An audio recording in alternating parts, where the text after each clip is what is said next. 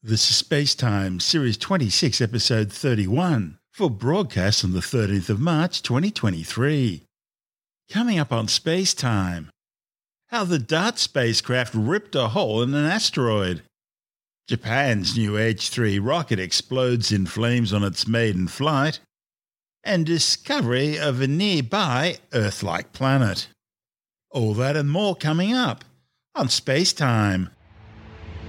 Welcome to Spacetime with Stuart Gary.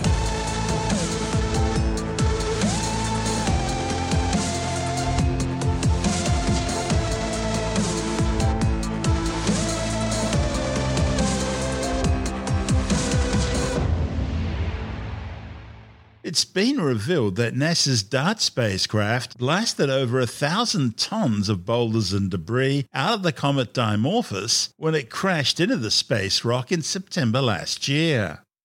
That impact also shortened the binary asteroid's orbital period by 33 minutes. These are among the latest findings reported in the journal Nature from the experimental DART, or Double Asteroid Redirection Test, to see if you really could use a kinetic impactor to deflect an asteroid on a collision course with the Earth. The target was a 163-metre wide rubble pile asteroid called Dimorphos, located some 6 million kilometres away. It's really just a small moonlet, orbiting a larger 780-metre wide asteroid called Didymos, which orbits the Sun on a highly elongated path between 1 and 2.3 astronomical units every 770 Earth days. By the way, an astronomical unit is the average distance between the Earth and the Sun. It equates to about 150 million kilometres. The entire collision event was captured by an array of telescopes around the world and in space, providing spectacular images of the collision and its aftermath. The last complete image of Dimorphos, taken by the Draco imager on DART, was just 12 kilometres from the asteroid 2 seconds before impact. The image shows a tiny patch of the asteroid just 31 metres across. The DART experiment also provided fresh insights into planetary collisions that may have been common in the early solar system. The Hubble time-lapse movie of the aftermath of the DART collision reveals surprising and remarkable hour-by-hour changes as dust and chunks of debris were flung into space. Smashing head-on into the asteroid at some 21,000 kilometres per hour, the DART impactor blasted over 1,000 tons of rock and dust off the asteroid. And the Hubble movie offers invaluable new clues about how all that debris was dispersed into a complex pattern in the days following the impact. This was over a much larger volume of space than what could be recorded by the camera on the Lucinda Cube CubeSat, which flew past the binary asteroid minutes after the DART impact. The study's lead author, Yang-Lang Li from the Planetary Science Institute in Tucson, Arizona, says the DART impact happened in a binary system and scientists had never witnessed an object collide with an asteroid in a binary asteroid system before.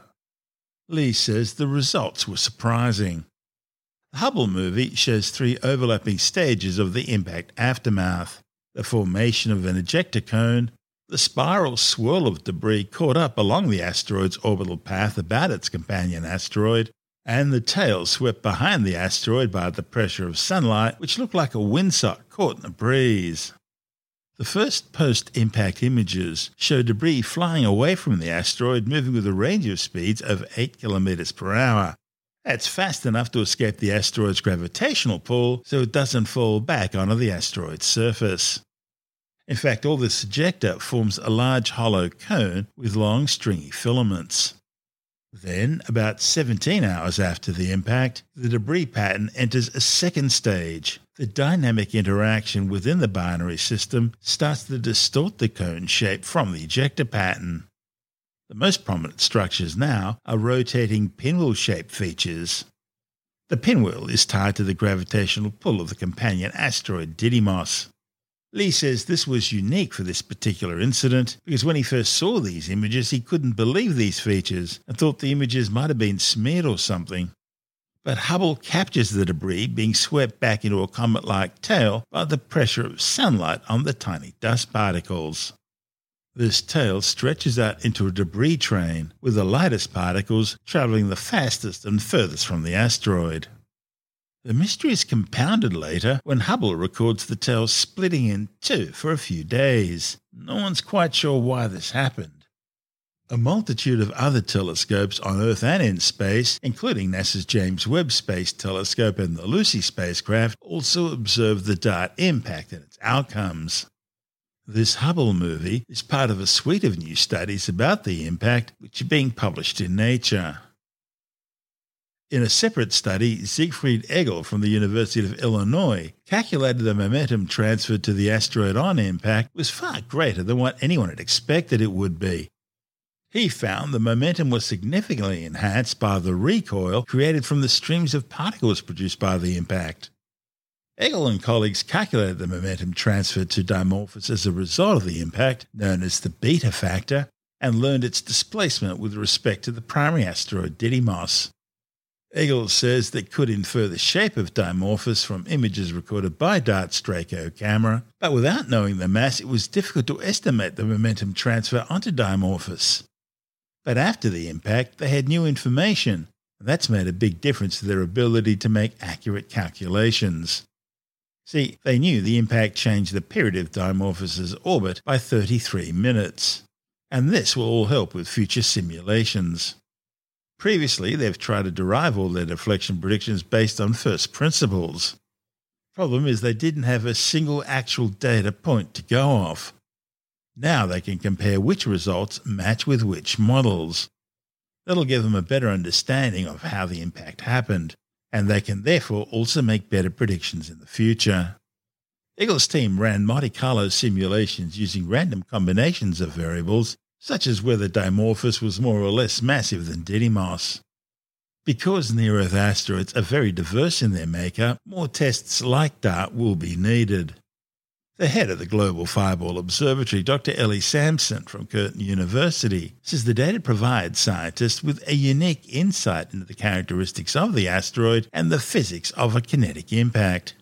But at this stage, she says, we'll still need quite a bit of warning if we want to use a kinetic impactor technique to try and deflect an incoming asteroid in the future. DART has been a really interesting mission. It's basically a fridge-sized spacecraft that's gone all the way out to hit this asteroid about the size of an Aussie football pitch.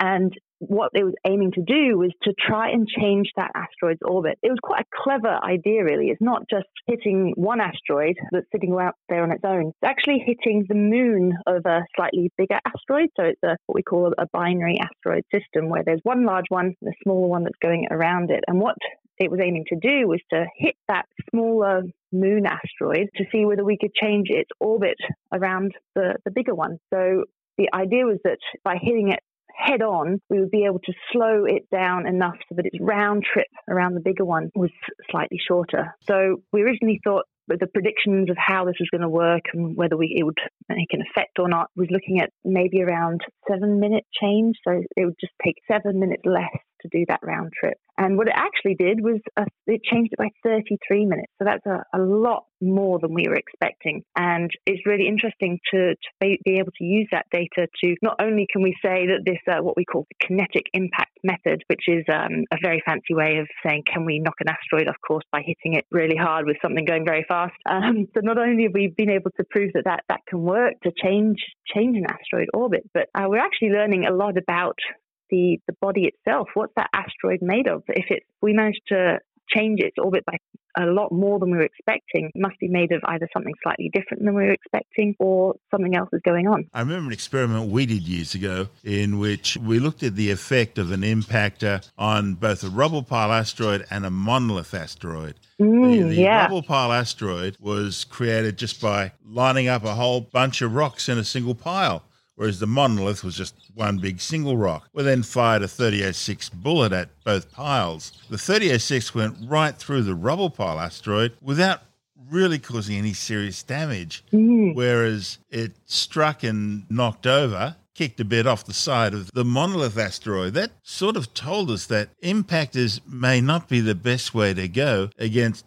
rubble pile asteroids. And we also saw that with the recent release of documents about the Bennu mission, where the spacecraft literally sank into the asteroid with its collector arm, leaving a 9-meter crater. If it wasn't for the fact that the OSIRIS-REx spacecraft had been pre-programmed to lift off after touching down, that space probe may have been lost inside the asteroid.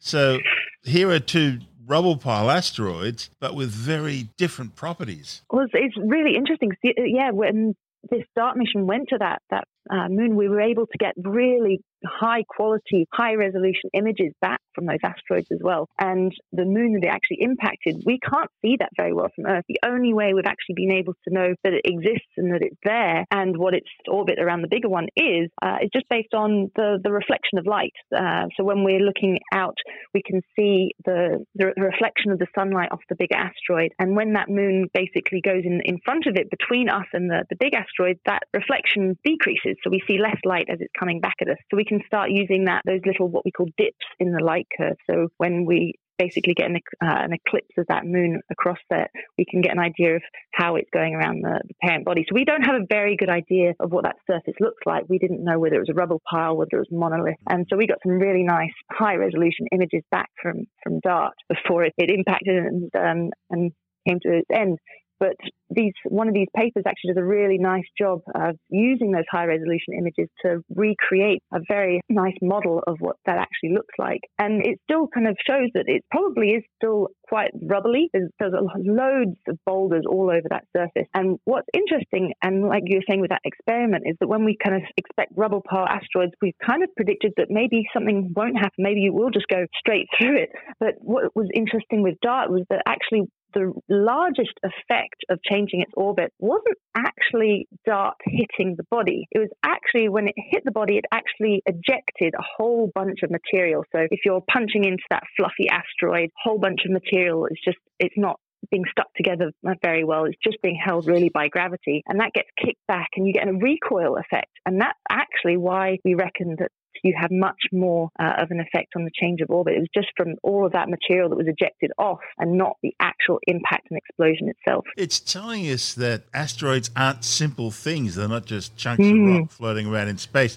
There are all sorts of cohesion issues you've got to consider among the various subcomponents of the asteroid itself. And, of course, you've still got things like the Ikoski effect to worry about. Yeah, and what's going to happen to those objects afterwards. That's something that was really cool to see, is that so we've obviously know a lot about meteor showers that come off of comets. So when a comet comes close to the sun, most of them are just made of ice and dust, and you start losing that ice as it comes to closer to the sun and leaves that lovely trail of dust and gas behind it that when the Earth passes through, we get meteor shower. But cometary material is mostly just dust. But asteroidal material is a lot more solid and would be a lot more hazardous when it comes to Earth. And we don't have very many examples of what we call asteroid streams. So these trails of asteroidal material that are out there. And there's a few that have been predicted, or that actually when, as you mentioned with OSIRIS-REx going to Bennu, we actually saw boulders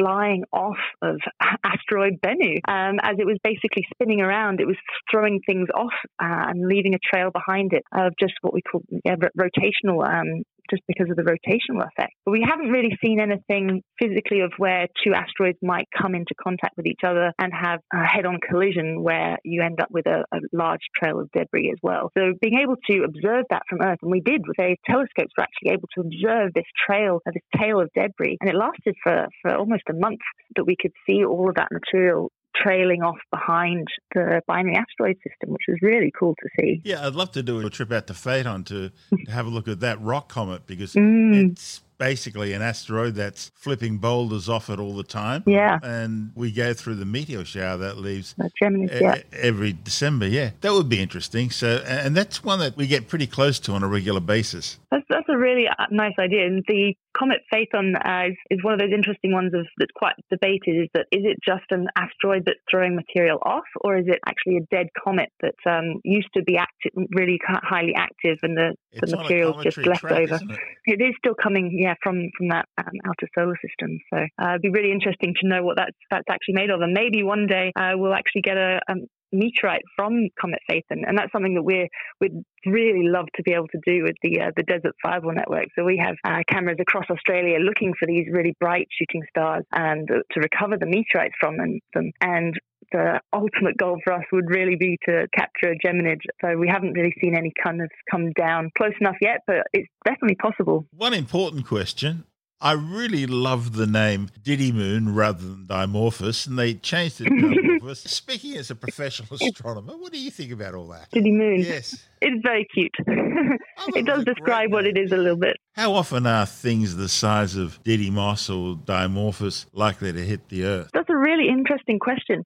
So we have these objects, we have tons of material come to Earth every day. And most of it is small gas and dust, and we don't even see it. Some are slightly bigger size of the grain of sand, and then we get a lovely meteor. But the larger objects that are meter size plus are much less frequent. But actually trying to understand how many come is really quite hard, and how many are actually out there that could impact the Earth. So we reckon we know about 95% of the kilometer plus size asteroids, the ones that if they impacted Earth would cause global devastation and possibly even the end of civilization. But those are the really large kilometer plus size objects, and we know we're about, like I said, about 95% of those objects are. I think there's just over 800 that are tracked in the NASA database of near-Earth asteroids or hazardous near-Earth asteroids. But the smaller ones, it's really interesting. Back in 2013, there was just under a 20-meter size asteroid hit just over Chelyabinsk,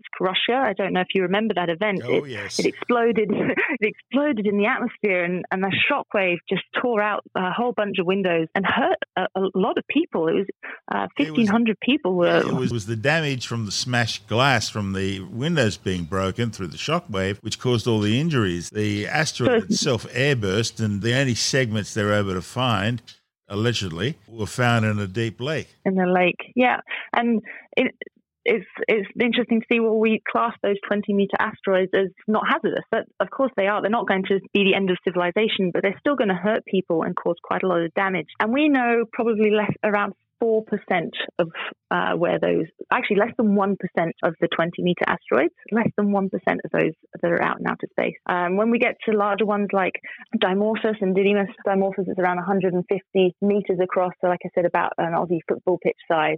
Probably around 4% of those objects. And they're still going to cause a lot of damage if they come to Earth. So trying to get a better idea of how many are out there and how many are actually impacting the Earth. For example, that Chelyabinsk event is estimated to maybe be one in every 50 years. But the uncertainty on that is actually quite large. That could be as frequent as one every 15 or as rare as one every 500. That's the uncertainty range we're looking at for the 20-meter asteroid. The previous one would have been the famous event in Tunguska. That was also a really big event, and unfortunately also hit just in Russia as well.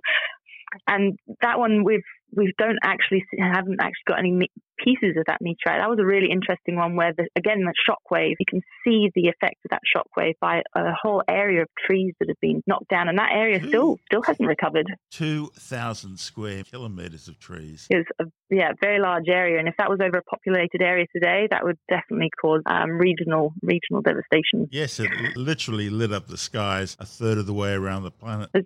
These things are amazing, and so that's what we're trying to get at with the data from the Desert Fireball Network as well, is just trying to get an idea of not just recover the meteorites, but observe the orbits of these objects coming in, figure out where they're coming from, and are there any areas of the solar system we should be pointing cameras at that are maybe more hazardous than others. So that's something that we're working on and trying to get a better understanding of the what we call the impact flux. How often do they hit? That's the head of the Global Fireball Observatory, Dr. Ellie Sansom from Curtin University.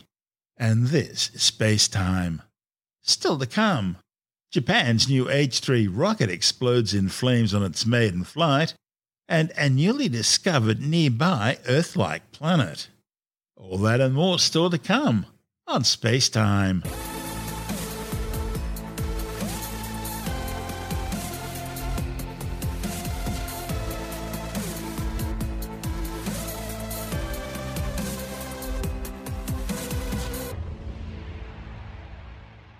The maiden flight of Japan's new H3 rocket has ended in a crash and burn. The 60-metre tall launch vehicle blasted off brilliantly from the Tanegashima Space Center south of Kyushu, with the first stage performing nominally. However, Following MECO, that's main engine cutoff, and then stage separation, the second stage failed to ignite, and that forced officials at the Japanese Aerospace Exploration Agency JAXA to order a self-destruct at an altitude of about 300 kilometers. Debris from the now destroyed rocket fell into the ocean east of the Philippines. The cause of the failure in the second stage is still being investigated. The incident comes in the wake of the first launch attempt last month being scrubbed after main engine ignition when the strap-on solid rocket boosters failed to ignite. A second launch attempt was postponed by 24 hours due to bad weather. This mission was carrying the new ALOS-3 surveillance satellite, which was equipped with infrared sensors to detect missile launches from countries likely to be hostile to Japan. The H-3 rocket development has been more than 2 years behind schedule, mainly because of engine design issues. Once it's perfected, the H-3 will replace Japan's current H-2 workhorse rocket, providing greater flexibility, more frequent launches, and a more economical launch as well. This is Space Time. Still to come, a newly discovered nearby Earth-like planet has scientists intrigued. And later in the science report, the World Meteorological Organization warns that an El Niño event may develop in coming months. All that and more still to come on Space Time.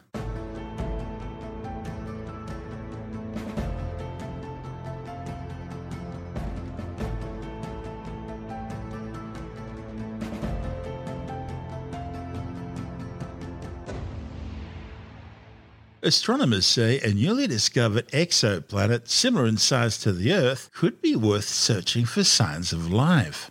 The intriguing world is orbiting the habitable zone of a red dwarf star known as Wolf 1069, which is located just 31.2 light-years away in the constellation Cygnus the Swan. That makes this system a veritable cosmic neighbour. The habitable zone is the area around a star where temperatures are warm enough for liquid water essential for life as we know it to exist on a planet's surface.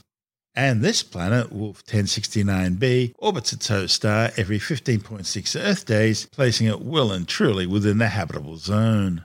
The findings, reported in the journal Astronomy and Astrophysics, indicate that there are no additional planets greater than one Earth mass with orbital periods less than 10 days within this planetary system. Wolf 1069b is now considered the sixth closest known Earth mass planet within the conservatively defined habitable zone. It comes after Proxima Centauri b, Gliese 1061d, Tiergarten star C, and Gliese 1002b and C. The study's lead author Diana Kosakovsky from the Max Planck Institute says the newly discovered planet is very likely a rocky world like the Earth and may also have an atmosphere. That makes this world one of the few promising targets to search for signs of life-friendly conditions and biosignatures. When astronomers search for planets outside our solar system, that is exoplanets, they're especially interested in Earth-like planets. Of the more than 5,000 exoplanets that have been found so far, only about a dozen or so have Earth-like masses and populate in the habitable zone. Because the host star is relatively cool, being a red dwarf, Wolf 1069b only receives about 65% of the incident radiant heat which the Earth receives from the Sun. But still, that's enough. These special conditions make planets around red dwarf stars like Wolf 1069 potentially friendly to life. However, there's still lots of debate among scientists as to whether or not red dwarf stars are likely to host habitable worlds. See, there are both positives and negatives here. These stars are smaller and cooler, but far longer lived than stars like our Sun. However, they also tend to erupt with powerful stellar flares during their youth. These flares could potentially strip the atmosphere off any closely orbiting planets, irradiating the surface and killing any life. And being so close to its host star suggests that the planet is tidally locked with the same side always facing the star, and the opposite side in eternal night. It's the same reason why the same side of the moon always faces the Earth. However, according to existing knowledge, it's quite possible that Wolf 1069b has formed an atmosphere.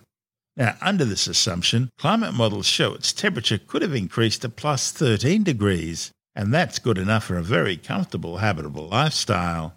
So under these circumstances, water would remain liquid and life-friendly conditions could prevail.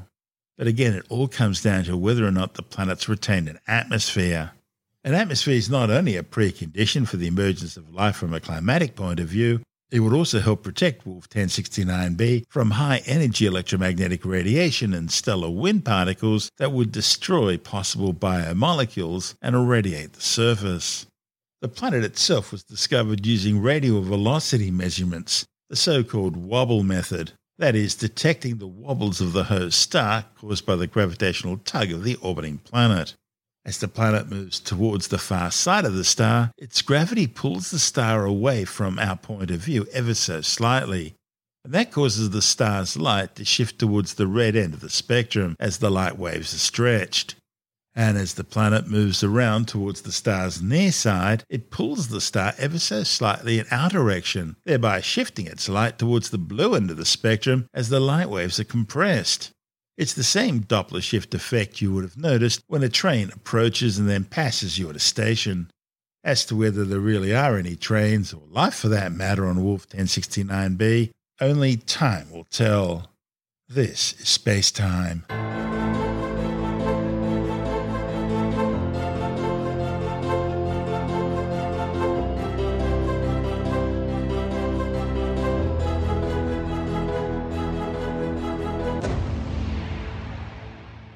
And time now to take a brief look at some of the other stories making news in science this week with the Science Report. The World Meteorological Organization has warned that an El Niño event may develop in coming months. The warning follows 3 consecutive years of La Niña weather patterns, which brought cooler temperatures and extreme rainfall events to much of Australia. But the WMO says while the return of El Niño is considered likely, before we get there, we're more likely to have periods of more neutral weather conditions, especially during the March to May period. The chances of El Niño developing, while low in the first half of the year, just 15% between April and June, gradually increased to 35% between May and July. But it's the longer-term forecasts from June to August which indicate a much higher 55% chance of El Niño developing. But it's still all subject to high uncertainty associated with predictions at this time of year. A new study has shown that the chemicals in bushfire smoke can enhance the activation of molecules that destroy ozone. The findings, reported in the journal Nature, increase concerns that more frequent and intense bushfires could delay ozone hole recovery in a warming world. Previous research has shown that smoke from the 2019-2020 Black Summer bushfires in Australia changed the chemical composition of the upper atmosphere, and that also included a decline in the level of ozone. But the new research looks at how this might be happening. Scientists found the smoke enhances the activation of chlorine radicals, and they are molecules that can destroy ozone. China has further cemented its position as the world's biggest greenhouse gas emitter following Beijing's approval of the largest expansion of coal-fired power stations since 2015. A new report by the Center for Research on Energy and Clean Air shows China's rush to build new coal-fired power stations meant that authorities granted permits for 106 gigawatts of capacity across 82 locations in 2022. That's the highest number in 7 years, and 4 times higher than 2021. Preliminary data has already suggested that China's carbon dioxide output rose by 1.3% last year compared to 2021. And in 2021, China released some 11.47 billion metric tons of carbon dioxide emissions. That's more than a quarter, 27% in fact, of all the world's CO2 production. China is now easily the world's largest emitter of carbon dioxide emissions, producing roughly twice the CO2 emissions of the United States each year and producing more greenhouse gas emissions in one day than Australia does in a whole year. The increase was primarily due to a record 3.3% rise in coal consumption and came even as output from steel and cement production, 2 of the largest users of fossil fuel outside power production, fell significantly. Well, after examining some 510 reports of so-called unidentified aerial phenomena, or UAPs, things we used to call UFOs or unidentified flying objects, the United States Office of the Director of National Intelligence has concluded that the observed increase in UAP reporting rates is partially due to a better understanding of the possible threats that UAPs may represent, either as a safety or flight hazard, or as a potential adversary collecting platform, such as China's recent spy balloon. And it's also partially due to a reduced level of stigma surrounding UFO reporting. Initial analysis of 366 reports found that 26 were characterized as unmanned aerial systems, in other words, they're drones. A further 163 were balloons, and 6 were attributed to clutter. The rest simply lacked enough detailed data to be able to draw any sort of proper conclusion. Tim Mendham from Australian Skeptics says through the whole report there was no mention of aliens from another planet. This is about unidentified aerial phenomena, which is the modern-day word for UFOs. And it's a study that was put out by the US Office of the Director of National Intelligence. Now, as you know, the Pentagon and people like that are taking sort of sightings of unknown aerial phenomena a bit more seriously and looking into them, and they're collecting data on sightings. What they're saying is that they're getting more examples of these sightings coming in, possibly because there's less stigma associated with seeing these things.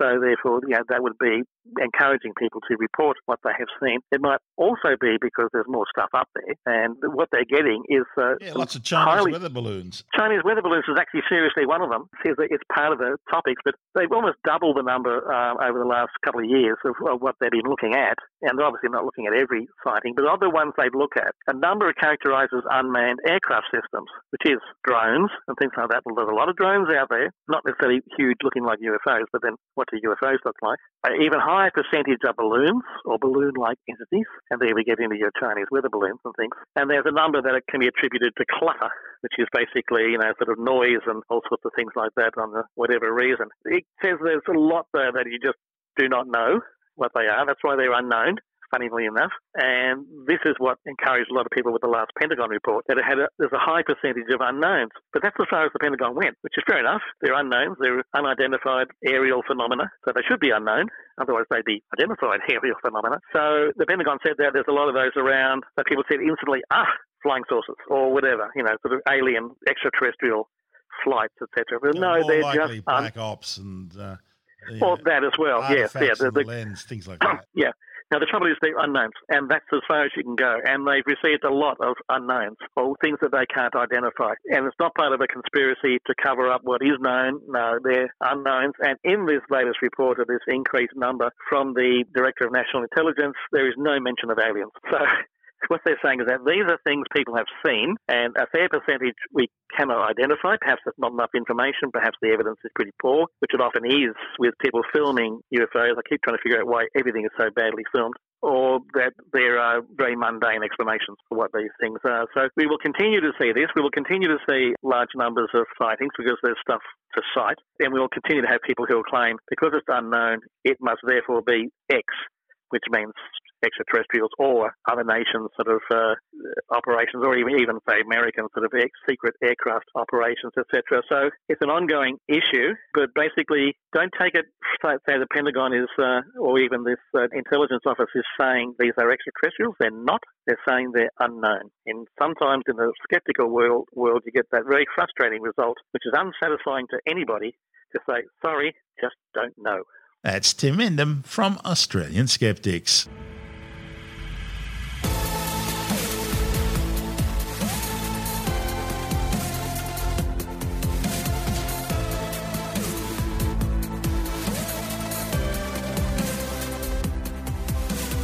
And that's the show for now.